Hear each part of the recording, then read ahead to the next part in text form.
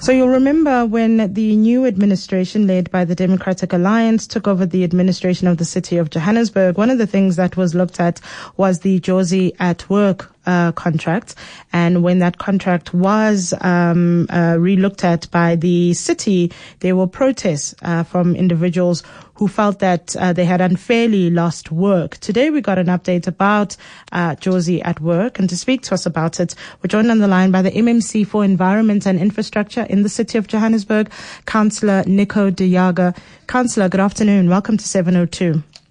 Good afternoon to you. Good afternoon to 702 Land. So previously, Jozi Work contract workers were outsourced by the city. Is that correct?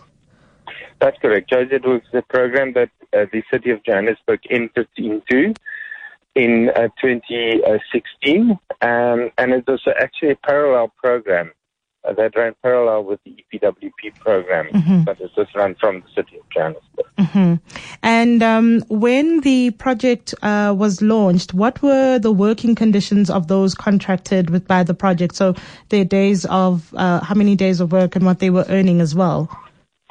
Well, it's a program that was launched, as I said, through contract by the city, through small, medium enterprise. It's a contract that allowed contractors to pay our workers around less than a minimum wage, and they were then guaranteed a job opportunity for 3 months. And after 3 months, it's a rotational basis. Then somebody else has to go in and reapply for the same job, and also then that will mean that that people cannot actually reapply more than once for the same job opportunity and experience. So previously they worked 6 days a week and earned to just over 2,000 Rand a month. That's right. Now that they're employed by the city, what are their new working conditions? Okay, they're not employed by the city as yet. And on the 6th of March, the executive mayor tasked us to find a solution to insource the former Jozi Work workers, as well as workers that were left behind in 2010, that were where the city was then told through a court order that we have to give preference to those workers, to employ those workers from the 2010 program. At that time, what we then said is we went out and we have to find a solution to this problem. So what we're going to try and do is to employ as many as we can of these workers, of the somewhat 3,000 workers, through the Jozi Work program based on a needs analysis, and we will then do a 3 days on, 3 days off program.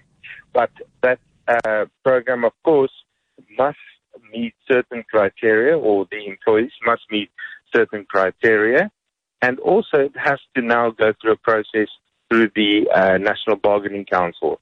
It's not a process that we can unilaterally decide upon from the city, although we are in negotiation and currently discussing it with the Bargaining Council to find a solution to how many workers we can employ.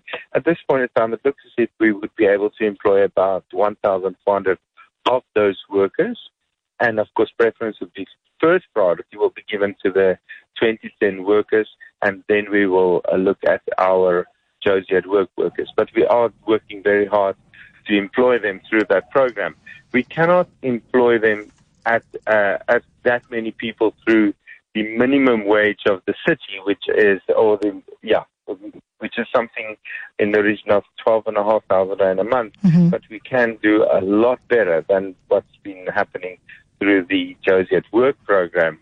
And so we will look at employing around 1,400 people at a 3 days on, 3 days off basis, and then be in the region probably of, with benefit, in the region of 6,600 Rand. When the city decided to relook at and then eventually deciding to insource security guards, they found that there was some kind of a saving for the city as well. In this instance, is there any kind of, in terms of what the city was paying with the last arrangement, is there any kind of saving for the city? There's not a saving for the city, and I can assure you there's not a saving for the city in terms of insourcing of security either. because we're going to try and employ with as many people as we can with the same resources, with the same financial resources, that is. So we are not trying to save money through this process. We are trying to give people the opportunity to permanent work through this program. Councillor, thank you very much for your time. That's Councillor Nico de Jaager, the MMC for Environment and Infrastructure.